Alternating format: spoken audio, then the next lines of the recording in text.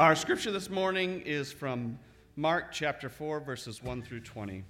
Again, he began to teach beside the sea, and a very large crowd gathered about him, so that he got into a boat and sat in it on the sea. And the whole crowd was beside the sea on the land.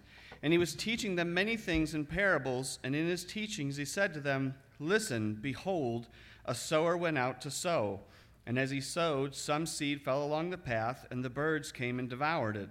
Other seed fell on the rocky ground where it did not have much soil, and immediately it sprang up, since it had no depth of soil, and when the sun rose, it was scorched, and since it had no root, it withered away.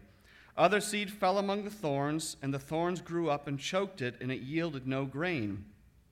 And other seeds fell into good soil and produced grain, growing up and increasing and yielding 30-fold and 60-fold and 100-fold. And he said, 'He who has ears to hear, let him hear.'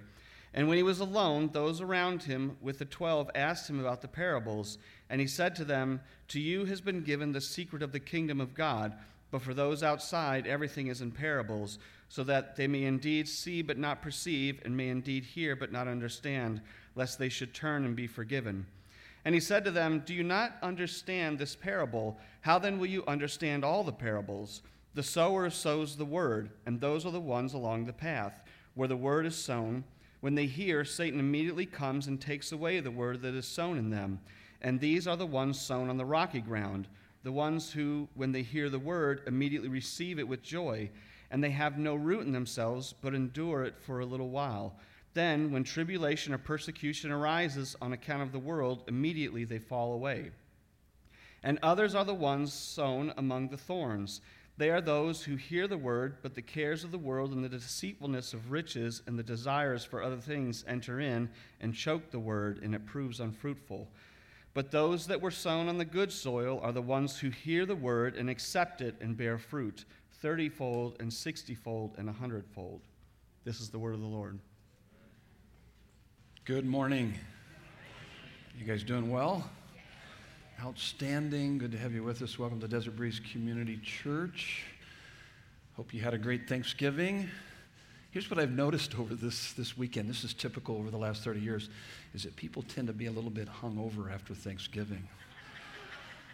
Not that they drank, okay? I'm not saying that. It's just all the turkey and the food and the pies. Anybody have really good pies notice I said pies, plural. Yeah, and so it's just really kind of fascinating. But I was given a paper that one of my grandsons, who's 9 years old, had to fill out at school, and it was, "I am thankful for," and it gives kind of a list of about 16 questions that's asked. Let me see if I can get it up on my phone here. And I found it interesting, how he answered some of the questions. And it's like, "I am thankful for," answer each question, try not to use the same answer more than one time. It's like, what are you thankful for that's green? What are you thankful for? And it goes through this whole list, but I liked two questions in particular. One was question number 11. "What do you think your teacher is thankful for?" And he said, "Me." I think that's the making of a narcissist. I know you're thankful for me. And then the second question I found really fascinating. He said, "What do you think a very old person is thankful for?" And he said, "They are living." So I guess I'm supposed to be dead by now, and I'm thankful that I'm still living. Yeah, I thought it was funny. Hope you had a good Thanksgiving. We got a great message here this weekend, Hearing the Voice of God. This is part 6, Hindrances to Hearing God. If you have your Bibles, you can turn to Mark chapter 4. Those were the verses that we just read, verses 1 through 20. Also grab your sermon notes out. You can follow along, part of the intro here. Take a look at that intro. The heart of our problem in hearing the voice of God is the problem of the heart. It's the problem of the heart. Proverbs 4:23, it says, "Above all else," it's fascinating he would say that because this is really, really important. "Above all else, guard your heart, for it is the wellspring of life. It determines the course of your life. It determines how well you can hear the voice of God. So let me give you a quick summary here of Mark chapter 4, verses 1 through 20. In this parable, the sower is God or his instruments. The seed would be his word or his voice. And the soils represent the condition of our hearts. And so Jesus uses parables because they were effective and memorable ways to convey divine truths, but only those who have spiritual eyes and ears can understand the secret of the kingdom. We see that in verse 11 of our text. Now, if a person will repent and believe in him, they will be given the privilege to be able to hear what these parables are all about. That's found in verse 12. But even those who have this privilege must keep their hearts from becoming hard. He comes after the disciples and says, guys, if you don't understand this, you're not going to understand what I'm talking about. You need to understand this. So there's a tendency, even for those that are followers of Christ, for our hearts to become hard. So it's really important. So when we talk about the heart, you need to understand what the Bible says about the heart, because the Bible uses the word heart 900 times. So it's a pretty important word. And so when the Bible talks about heart, this is what you want to think of. Take a look at this heart chart. You've seen this before. And so you'll notice at the very bottom, it says treasure, and then it works its way up. And so if you're going to draw this, on your notes, sermon notes, you're going to want to put an arrow going up from treasure to thoughts, up to the feelings and actions, because that's how your heart works, actually. In fact, Matthew 6:21 says, where your treasure is, that is where your heart will be also. So what you treasure in life is going to have an impact on your thoughts, feelings, and actions. And so the tendency, for instance, we're dealing with hearing the voice of God. The tendency, if you went to a friend and you said, hey, I'm having a hard time hearing his voice, teach me how to do that. Our tendency, for instance, a moralist would say, well, you need to allocate time and eliminate distractions. And what they would be dealing with is more of the actions or the will. They're focusing on that. And though that might be good advice, though it doesn't get to the heart, deep into the heart of the issue. So a moralist would say, hey, you need to read your Bible and pray more. Okay, I got that one. I'm doing all that, but I still having a hard time hearing God. So it's got to go much deeper than that. A relativist would say, well, stop thinking negative thoughts and you won't have negative feelings. It's probably your negative thoughts and negative feelings that are blocking out the voice of God. And certainly that's important, but you haven't gotten deep enough in the heart. And by the way, this is the same that's true when it comes to life change. Oftentimes, you can even hear messages or go to churches that they would focus on. If you're not conscientious of this, they will tend to focus on actions and feelings and thoughts. And those are all important to deal with, but until you've actually dealt with your treasure, the treasure, what do you treasure? What are you trusting in fundamentally? Where are you placing your hope? What are you trusting in fundamentally in your life? Now, what's crazy about this is that we can say, well, I'm trusting in Christ, and at the same time, in reality, I'm not. And we'll talk about that. Our emotions, our thoughts and feelings and actions will betray us because it will be inconsistent with someone who's truly trusting God, finding their hope in God, and truly loving God with all their heart. And so the gospel response to this, when someone says, hey, I need life change, I want my life to change, or I need to be able to hear God's voice more clearly. The gospel response would be the key to change is not behavioral modification.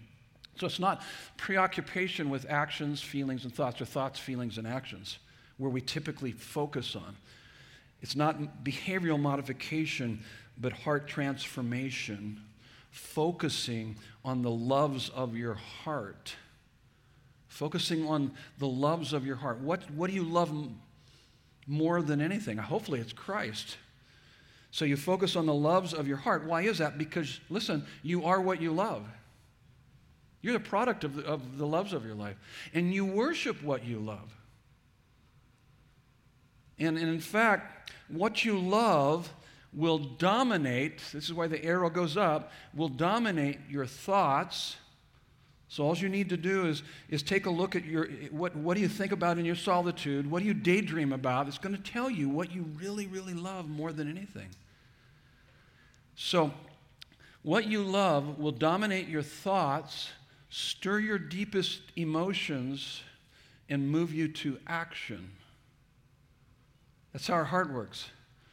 So when the Bible says, above all else, guard your heart, it's actually talking about what are you treasuring more than anything? Because it will have an impact on your thoughts, feelings, and actions.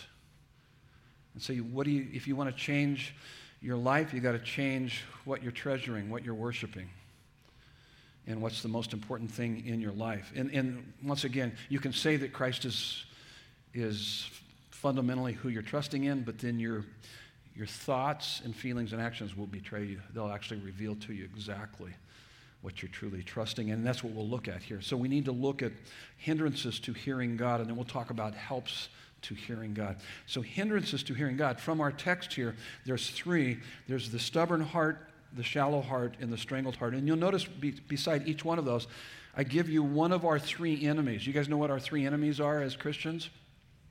Yeah, Satan, self, that is our sinful self, and then society, the values of our society.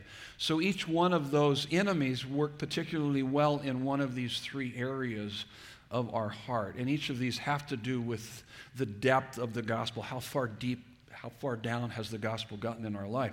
And so, for instance, the stubborn heart, this is really a work of Satan. If you want to see the three enemies spelled out to you, it's found in Ephesians chapter 2, verses 1 through 3. And there you have Satan, sinful nature, and society all together.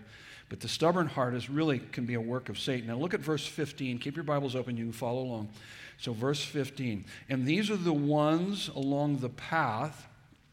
So he's broadcasting the seed. These are seed that falls along the path where the word is sown. When they hear, Satan immediately comes and takes away the word that is sown in them. So sowers typically in this day would broadcast the seed, throw it out. And that seed would be thrown everywhere, and some of it would land on paths. There were paths sometimes through fields, but particularly on the outside of the fields. And this is where a lot of foot traffic would pack down the soil. So it was hard packed, and the seed would land on top. And then, as he said, the birds would come and take it away. And he's actually saying, well, that's the work of Satan. He takes that word away. It doesn't get down into the soil, down into the heart. Therefore, it's unproductive. Now, what would cause a stubborn heart? There's two causes to a stubborn heart. We've got them on your notes here. The first one is pride, and the second one is bitterness. So let's take pride first of all. And I gave you a good cross-reference there. Listen to what it says in Psalm 36, 1 and 2.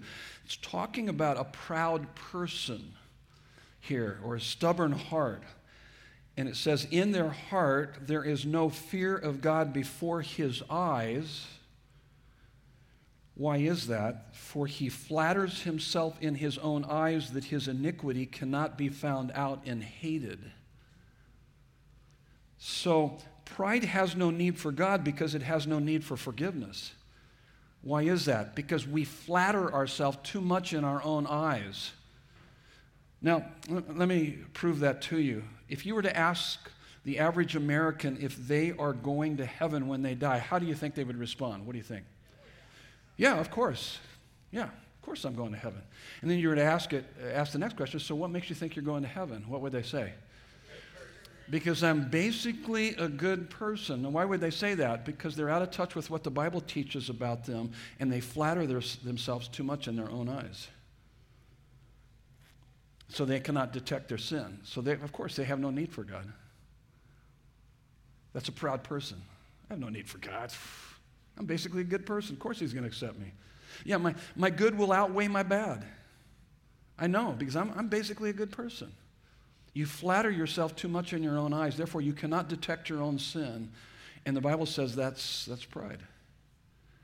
And you have a hard heart, so therefore you can't really hear the voice of God. Now, I love what pastor and theologian John Stott said. He puts it this way: every time we look at the cross, Christ seems to say to us, I am here because of you. It is your sin I am bearing, your curse I am suffering, your debt I am paying. your death that I'm dying. Nothing in history or the universe cuts us down to size like the cross. All of us have inflated views of ourselves, especially in self-righteousness, until we have visited a place called Calvary. It is there at the foot of the cross that we shrink to our true size. End of quote. So when you begin to understand the cross and you realize your sinfulness, because the Bible is very clear about this, for all have sinned and fall short of the glory of God. Our sin is treasonous to a holy, righteous, eternal God. We've committed treason against him because of our sinfulness. For all have sinned and fall short of the glory of God. Romans 3:23. Romans 6:23 says, for the wages of sin is death. We deserve eternal separation from him. And then we see the price he paid. It's indispensable and costly what he did on the cross. And when that gets a hold of your heart, you go, oh my goodness, I am desperately in need of a Savior. When you come in touch with you're not flattering yourself too much, but come in touch with your own sinfulness. You know you need a Savior, and you've got one in Jesus Christ. And his grace is absolutely amazing when you begin to understand that. So I can really tell where people are. If they've got too much pride in their life, they can't see that. The more pride you have, the less you can see. But the more you are in touch with the reality of who you are based on what God's Word says, then the more you're going to just appreciate God's grace, because you're going to need his grace. Now, if you're not receiving his forgiveness, you're not going to be able to give his forgiveness. So that's pride, and then that takes us to the next one, which is bitterness. What causes a stubborn heart is pride, but also unforgiveness, bitterness. Listen to what it says in Hebrews 12:15. See to it that no one fails to obtain the grace of God. Who would fail to obtain the grace of God? People that are proud. They don't need God's grace. They don't need God. They don't need forgiveness. So we fail to obtain the grace of God, that no root of bitterness would spring up and cause trouble and therefore defile many. Have you ever been around a bitter person? Yeah. They're toxic. They're angry. They're jaded. They're unforgiving. And it's a person that doesn't understand the grace of God. They haven't received his forgiveness, therefore they cannot give forgiveness. In fact, it tells us in Ephesians 4:26 and 27, be angry but don't sin. Don't let the sun go down on your anger. And do not give the devil a foothold. This is the number one way we give the devil a foothold into our life, is through unforgiveness. We don't deal with the anger. We've been hurt. We've been wounded. We harbor that wound. And we're angry. We're hateful. And it eats away at our heart like cancer. It's bitterness. It's bitterness. Be angry, but don't sin. Don't let the sun go down on your anger. And do not give the devil a foothold. Life is hard, and over time you can feel like you're being trampled on. Do you guys agree with me that life is hard? And oh my goodness, you can feel like you've been trampled on by your own sins and the sins that have been committed against you. And you've got to deal with that. If you don't, your heart will become hard. You will become bitter. Brokenness can lead to bitterness when we allow the wound to be filled with the poison of unforgiveness. So I'm just diagnosing right now. As we walk through each one of this, I just want you to take a look at your own heart and see where you might be and what would probably prevent you from really hearing the voice of God. That's the first one, stubborn heart. 2 causes, pride and bitterness. Here's the next one, shallow heart. And the sinful nature really works hard in this particular one. Look at verses 16 and 17. And these are the ones sown on rocky ground. So the seed, the voice of God, word of God, the gospel, sown on rocky ground. And the ones who, when they hear the word, immediately receive it with joy. And they have no root in themselves, but endure for a while, and then when tribulation and persecution arises on account of the word, immediately they fall away. They defect from the faith. 3 causes of a shallow heart. Intellectualism, it's on your notes, emotionalism, and formalism. Let's take the first one, intellectualism. You've heard me say this verse probably many times since the beginning of the year here. And it says in 1 Corinthians 8:1, knowledge puffs up, but love builds up. Here's my greatest fear for our young people that run off to seminary or to college. And I've seen this time and time again. They come back puffed up, like know-it-alls. They're smarter, they're the smartest person in the room. And their knowledge has puffed them up. Their knowledge has puffed them up. Knowledge puffs up, love builds up. It's not against knowledge. It's not saying, no, we're against knowledge. But the more you increase in your knowledge of God, I'm telling you, the more you will love Him and love others. That would be the evidence that you really know God. See, you can know a lot about God and not know God. I come across people like that all the time. I mean, they quote scriptures, they know the attributes of God, and yet typically those people that have this, they've crammed so much information into their cranium. They know a lot about God, but they don't know God. People like this are typically self-righteous, proud, defensive, cynical, unforgiving, judgmental, and have a joyless, fear-motivated obedience to God. That's a horrible existence. That's very pharisaical. The more you get to know God, I'm telling you, believe me, I've been doing this a long time. I know this is what's happened in my life. I love studying. I love reading. I do a lot of studying and reading. And the more I've gotten to know God, oh my goodness, the more I love Him. The more I'm head over heels in love with Him. I want Him more than anything. It stirs up greater appetite within me for Him. And I can always tell when someone, it's not just information, it's not intellectualism, but it's really getting a hold of their life because they have this greater capacity to love God and love others. It just overflows their life. So beware of intellectualism. Also beware of emotionalism. John 4:23 and 24, it says that we are to worship God in spirit and in truth. And so follow me here. Spirit minus truth would be emotionalism. Spirit minus truth would be emotionalism. We're not against emotions here at Desert Breeze. In fact, you guys could crank it up a little bit more, okay? I mean, when you really think about who we're worshiping and what He's done for us, you should be going through the ceiling. I mean, seriously, when you come together, that's why I was talking earlier, because I've noticed this weekend we're hung over from Thanksgiving. I mean, I see it. It's just like, praise God. Oh, you had too much to eat, didn't you? One too many pies. And so physiologically, that can certainly affect you. There's no doubt about it. But we're not against emotions. We're against emotionalism.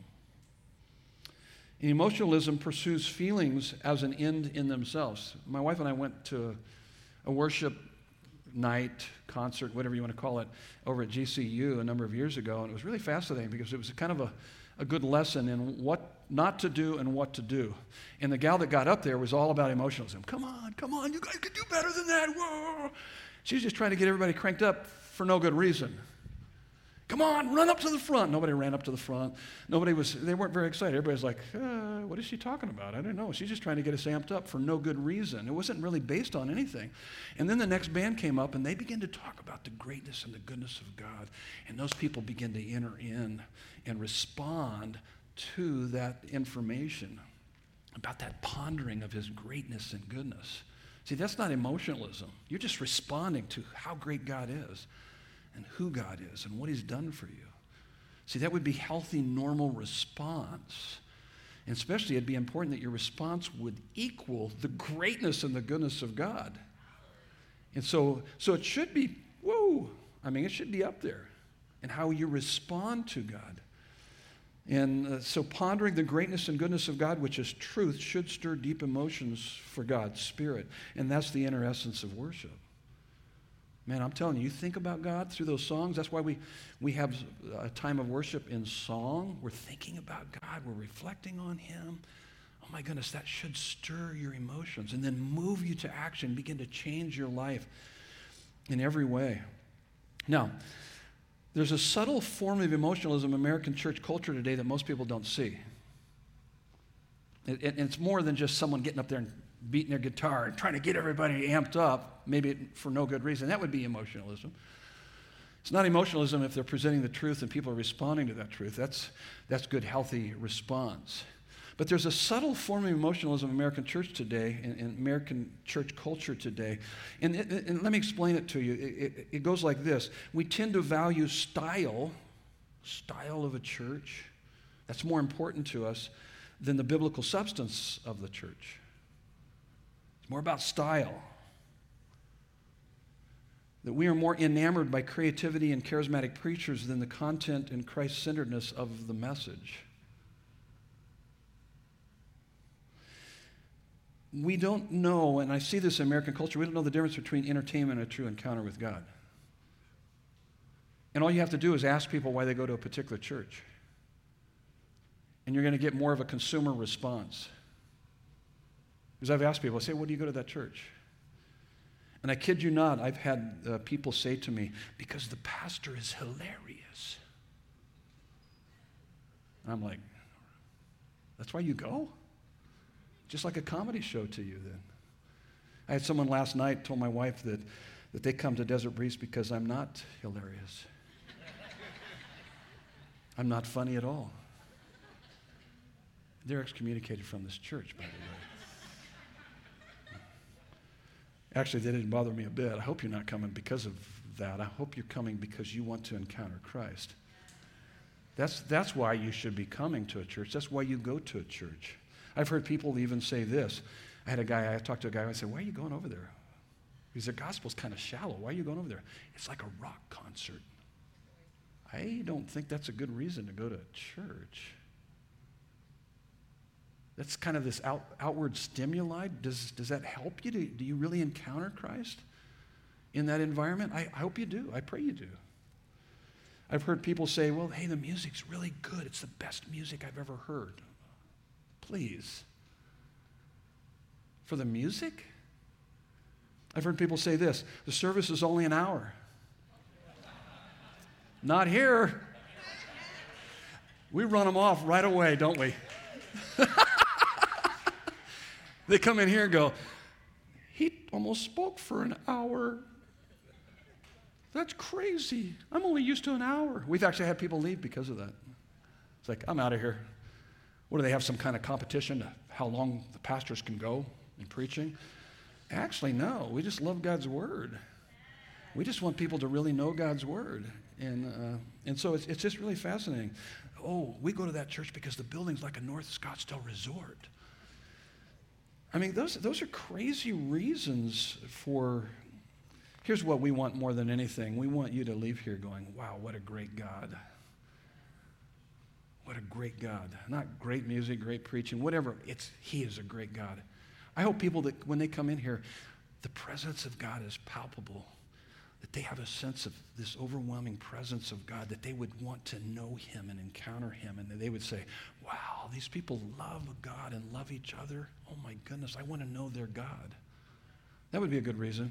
You see, children are easily bored and have to be entertained with all the bells and whistles and tricks and treats. We don't do any of that here, okay? You guys, if you've had kids, there were times when our kids would go, "We're bored.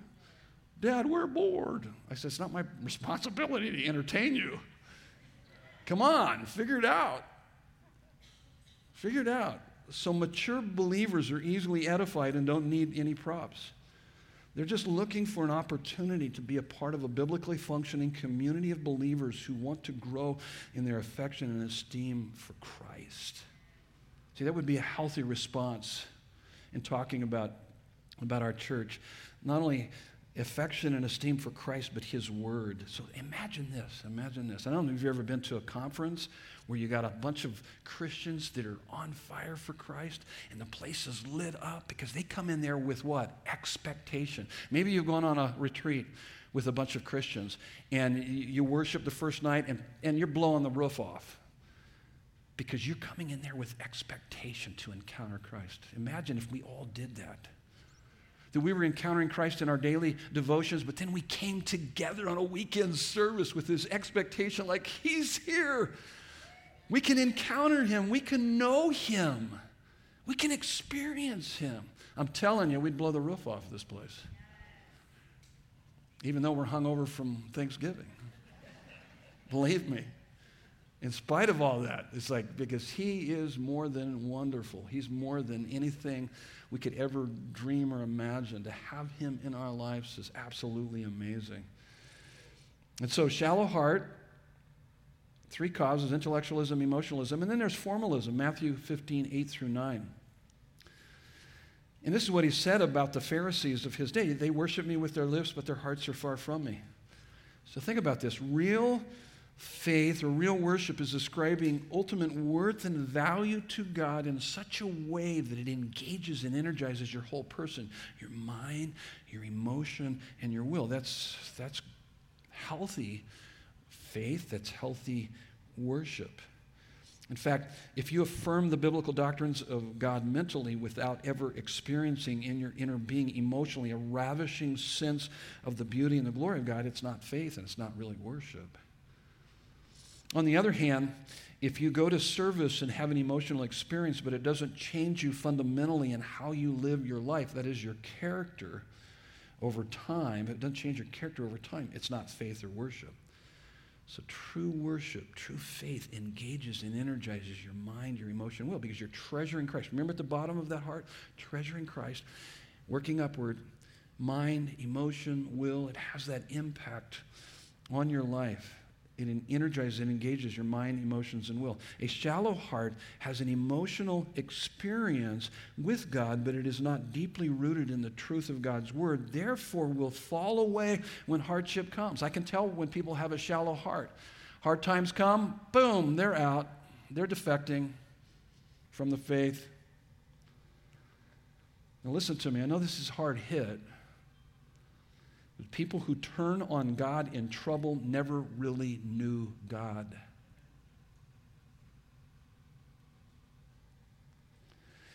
If you really know God and walk in vital union and communion with him, you're enjoying him, you're obeying him, you're serving him, you're experiencing him deep in your heart. If you know him, when hard times hit, it doesn't come between you and him and drive you away from him. It drives you closer to him. It will make you wiser and stronger and deeper in your intimacy with him. You'll find even deeper satisfaction in him because it will drive you deeper into his love. And it may take some time as you work through it and you grieve your losses. I understand that. We all go through that. But ultimately, it will drive you deeper into him. It's not just formalism. And then you've got the strangled heart. The strangled heart. Third problem here.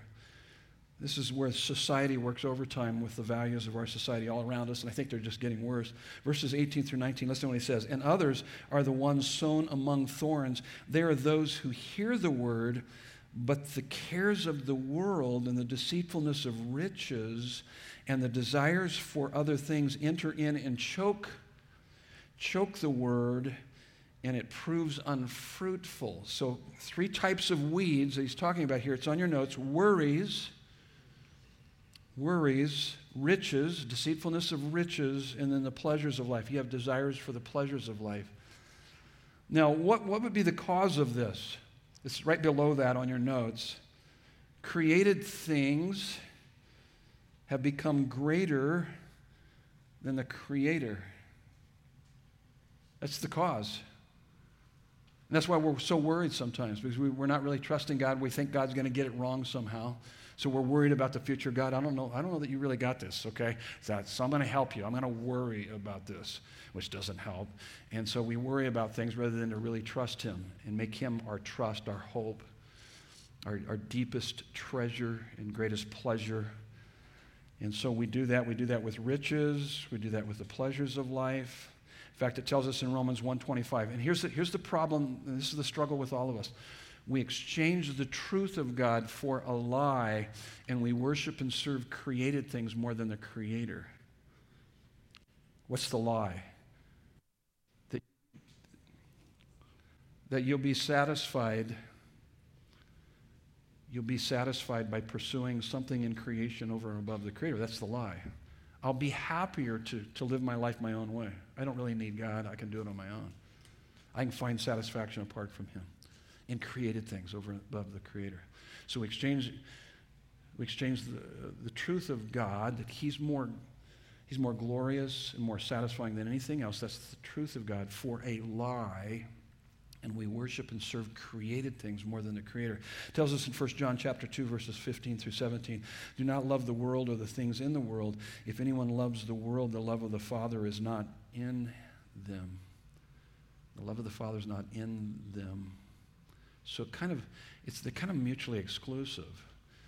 If you're loving the world, it kind of puts God on the lower shelf, so to speak. Second line or third or somewhere down there. It says, then the love of the Father, true love of the Father is not really in you then, the kind of love that you should have. Now, how do you know that you are loving created things more than the Creator? What would that look like? Because we can actually say, oh, no, I love God more than anything, and yet there's a way to be able to tell in our life whether we're actually loving the Creator more than created things. How about this one? Discontentment. That would be one of those signs that we're really loving created things more than the Creator. That's where worries come in. And then riches, deceitfulness of riches, and the pleasures of life. That becomes more important to us. So discontentment is that we're bitter over the past, we complain about the present, and we're worried about the future. Discontentment. Now think about this. If you love God more than you love anything else, think about this. You love God more than created things. The Creator more than created things. If you love God more than you love anything else, you will be content in all circumstances because you will always have what you most want, and that's God. Regardless of how things go. I know it's hard. When you go through crisis, lost family members, all of this, all that, that's hard. You have to grieve it, but ultimately, you can even find contentment in the worst case scenario because you have God. He's your ultimate love of your life. You're living for Him. And so it's important to keep in mind. And it's absolutely crazy that anyone would trade intimacy with the Creator for created things, and yet that's what we do. I mean, think about that. We're going to pursue created things over and above the Creator? That's insane. You're being deceived by the riches of life. You're letting the desires for your pleasures be more important than your desire for God. And therefore, worry would certainly be an indicator of that. So those are all diagnoses. So how you feeling? How you feeling? How you doing? You doing good? Okay. You doing okay? Okay. You should be feeling really horrible right now. I'm kidding.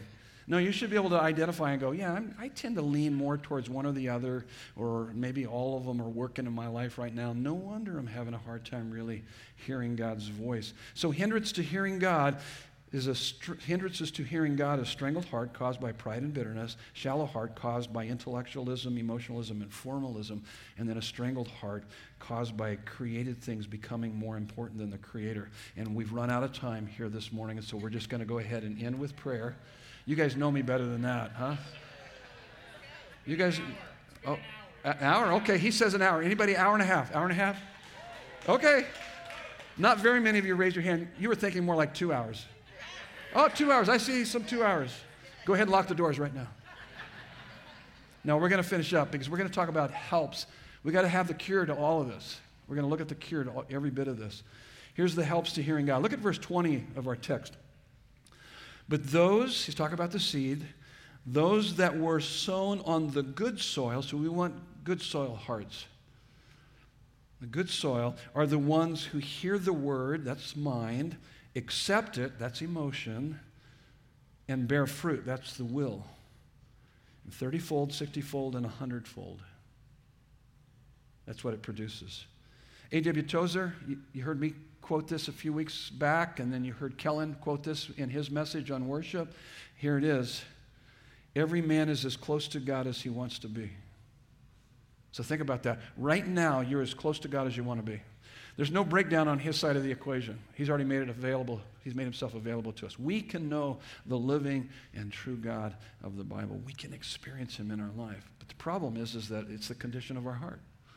So we've got to address the condition of our heart. So what we have to do here is we need to cultivate a humble, a humble heart, an authentic heart, and a smitten heart. We'll talk about each one of those. So the cure to a stubborn heart is a humble heart. That's the first one. James 4:6, it says, God opposes the proud and he gives grace to the humble. You want God against you? Be proud. You want God on your side? Humble yourself. Acknowledge your sin and recognize his grace that he provides for you. Now, in Luke 7:47, it says this, whoever is forgiven much loves much. Let me bring you into the context of that. This is a story with Jesus in Luke chapter 7. Jesus invited for dinner to a Pharisee's home, and while they're eating, a known prostitute comes in, wets Jesus' feet with her tears, wipes his feet with her hair, kisses his feet, and anoints his feet with oil. Quite a scene. Quite a scene. The Pharisee said to himself, so it's in his mind, he's saying this, he's saying, if this man were a prophet, speaking of Jesus, he wouldn't let this woman touch him. This woman is despicable. So he's a Pharisee. He's very self-righteous. Jesus reads his mind and answers him. So there's not been any conversation. He just reads this guy's mind, and then he answers him and says, Simon, wouldn't that be interesting? He read my thoughts. That's scary. And that's exactly what Jesus is doing. He says, Simon, a certain money lender had two debtors. One owed him 5,000 denarii and the other 50. 1 denarii is a day's wages. But the contrast is here between one has 5,000, the other has 50. Neither could pay, so he canceled their debt. So he asked Simon, the Pharisee, which one will love him more? And Simon said, the one who had the larger debt. And Jesus answered, you have judged rightly. And Jesus continues on. He says, I came to your home. You gave me no water for my feet, which was part of their tradition, part of their culture. But she has wet my feet with her tears and wiped them with her hair. You gave me no kiss, but she has not stopped kissing my feet. You did not anoint my head with oil, but she has anointed my feet with ointment. And then he ends with this statement, whoever is forgiven much loves much. It's not that the Pharisee needed forgiveness any less than the woman. There's a bigger point here. He's saying something that's really important. Now, remember, a stubborn heart is the soil that has been trampled on. So think about this prostitute. This prostitute's heart would have been naturally hardened by sin and suffering, the sin and suffering of life. But Jesus' grace overwhelmed her and set her free. So this is a natural response. Here's the point that Jesus is making to Simon. If you knew who I am and what I came to do, you would have the same response to me. You'd be responding just like her. But you're self-righteous. You're holier than thou. You think you don't need me.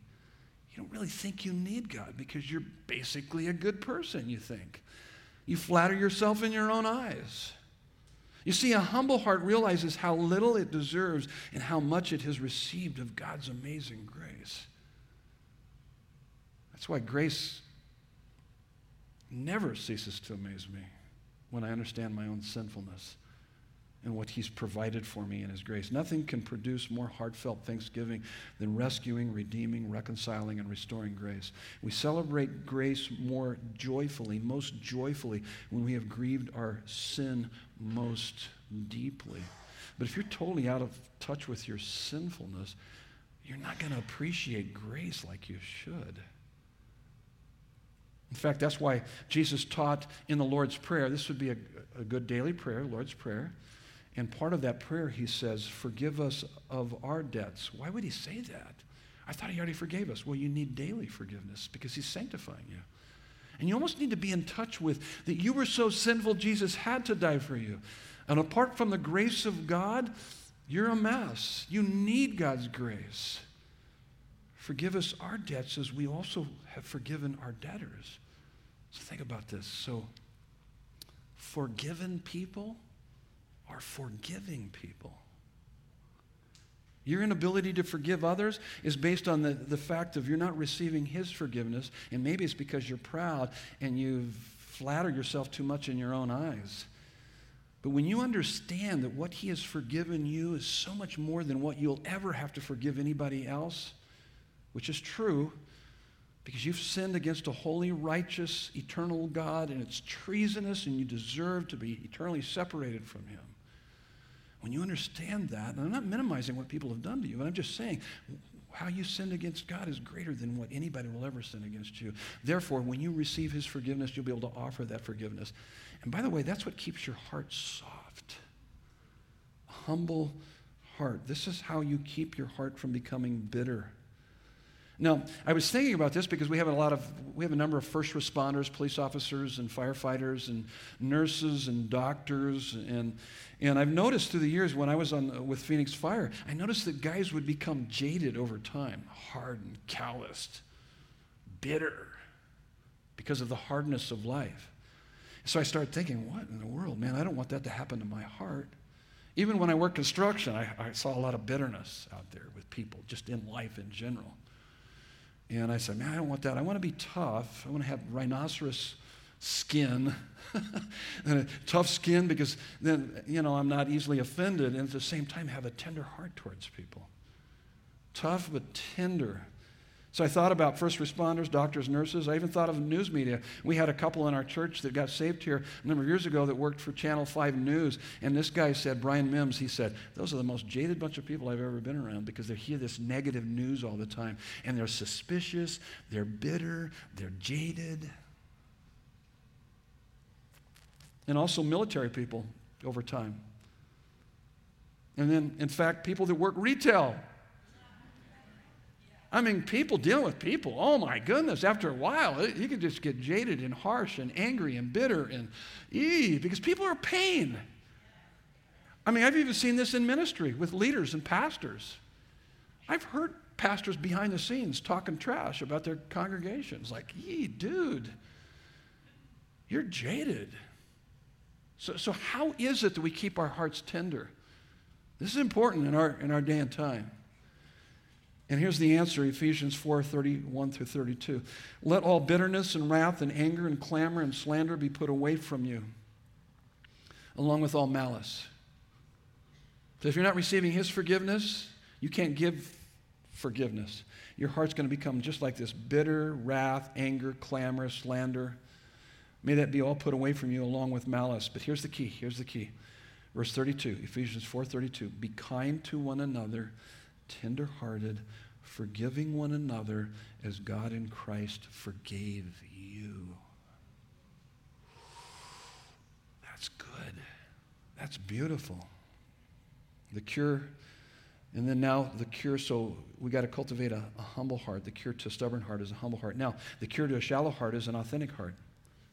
Psalm 145:18. The Lord is near to all who call on him, to all who call on him in truth. So be real with God, and he'll be real with you. Now, imagine going into a large shopping mall that you've never been in before. What's the first thing you look for? You look for the directory. And what do you look for on the directory? The big red dot. You are here. And you'll never be able to find the store you're looking for until you find out where you are currently. Otherwise, I know I've done this before, do laps around the mall trying to find the store. And that's how a lot of times people live their lives. Because they're trying to attain something, they're not sure what it is, and at the same time, they don't even know where they are. They're not fully in the dot. You got to know that's authenticity, an authentic heart. An authentic heart, or a person can find and enter their red dot. They know that they need to beware of intellectualism and emotionalism and formalism of a shallow heart. But they're able to identify the counterfeit gods, the pseudo-saviors that are battling for their heart's deepest loyalties and affections. Remember Matthew 6:21, where your treasure is, that is where your heart will be also. So what are those things in your heart that are battling for your heart's deepest loyalties and affections? Away from Christ. They also know that their hearts are deceitfully wicked, and Jeremiah 17:9 says that. And they can say they love God with all their heart, and at the same time be using God to get what their hearts really long for. So how do you know? How do you know what's battling for your heart's deepest loyalties and affections? You ought to know that. You ought to know where that battle is. So how do you know? Well, verse 17, he says, because a shallow heart has no root system, and when tribulation and persecution arises, immediately they fall away. So to me, that's when all hell breaks loose in your life, you have a terrible emotional reaction to that. I think of emotions, inordinate emotions. Now think about this. If you are loving anything more than Christ, I mean, let's just say you've taken a good thing. Oftentimes it's a good thing that's become an ultimate thing, like a marriage or your kids, how your kids are doing or how they've turned out or any number of things. And so you've taken that good thing and turned it into an ultimate thing. And in essence, you're trying to get from that what you should be getting from God. And so when that thing that has your heart's deepest loyalties and affections is being threatened, you're going to be inordinately anxious. When the thing that you've given your deepest loyalties and affections to other than God is being blocked, you're not just going to be angry, you're going to become bitter. When that thing that you've given your heart's deepest loyalties and affections to that's more than God, when it is lost, you're not just going to be sad, you're going to be depressed and maybe even suicidal. Notice the emotional attachment to that. So your emotions, remember what I said? What your treasure is has an effect on your thoughts, emotions, and will. So an authentic heart recognizes that. When you're off the scale emotionally, you're ticked off. I can't believe they said that to me. What is that saying? That what they say about you is more important than what God says about you. That's what it's saying. I lost my job. What am I going to do now? Well, it sounds like your provision is more that job than it is Christ. My friends stabbed me in the back. And yeah, it's painful, and yet you're not inconsolable because you have God's approval and His love for you. Inordinate emotions, like I said, idols are often good things that have become ultimate things in our life. And so idols are anyone or anything that dominates your thoughts, dominates your solitude and what you daydream about, stirs your deepest emotions and moves us to action more than God. Idols can't be removed because all we do is replace one idol with another because we're going to serve and worship something or someone. So idols can't be removed but only replaced with a superior love. Christ must become more beautiful to your imagination and more attractive to your heart than your idol. And so the cure to a strangled heart is a smitten heart. So it goes right in line. These are all connected. A smitten heart. Now, let me read 2 verses here to you and just see if this would represent you. Would this describe you? This would be a normal Christian life. Psalm 84, 1 and 10. How lovely is your dwelling place, O Lord Almighty. My soul longs, even faints, for the courts of the Lord. Yahweh, I am that I am, God. My heart and my flesh cry out for the living God. What do you hear in that? He wants God more than he wants anybody else or anything else. Is that true of your heart? And then he says, better is one day in your courts than 1,000 elsewhere. Think of your best vacation place that typically you can only spend a week or 2 weeks there. He's saying 1,000 days in your favorite vacation spot is nothing compared to one day in his presence. Isn't that amazing? Now, when I use this idea of smitten, I get a lot of pushback from guys because they're all macho. And I had guys sit down with me and say, well, Pastor Ray, I don't relate to God quite like you. I don't really understand that whole smitten thing with you and Jesus. And so as I begin to talk to them a little bit more, I can see that their lives were smitten by cars and guns and football and politics. Why? Because it dominated their thoughts, stirred their deepest emotion, and moved them to action. He said, don't give me that crazy idea. Your heart is smitten by something. Everybody's heart is smitten by something. Everybody has a treasure in their life. You can't live without having something that you love with all of your heart, soul, mind, and strength. We all do it. That's how God created us. If it's not God, it'll be a created thing. That's just the bottom line. And so it's important to be able to be aware of that. But man, when your heart wants Him more than anything, I'm telling you, you'll find Him. He is unbelievably satisfying and life liberating, unlike anything else in creation. And that's what helps you to deal with the created things in your life. A smitten heart is a heart that treasures God above anything else. Treasuring God is pondering His word until that truth descends from your mind and stirs your emotions and moves you to action. I heard a story a number of years ago about a pastor who was counseling two different women. Both were married. Both had husbands that were poor fathers. Both had teenage sons who were getting into trouble at school and with the law, and both were very angry at their husbands. The pastor advised them, among other things, about the problems of unresolved bitterness and the importance of forgiveness. Both women agreed and sought to forgive. However, the woman who had the worst husband and who was the least spiritually mature was able to forgive.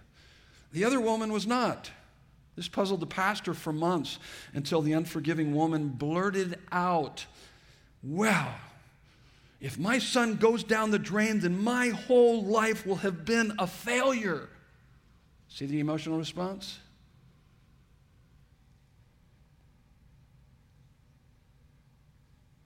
What was going on in her heart? Her deepest loyalties and affections had been given to her son, and how well her son was doing.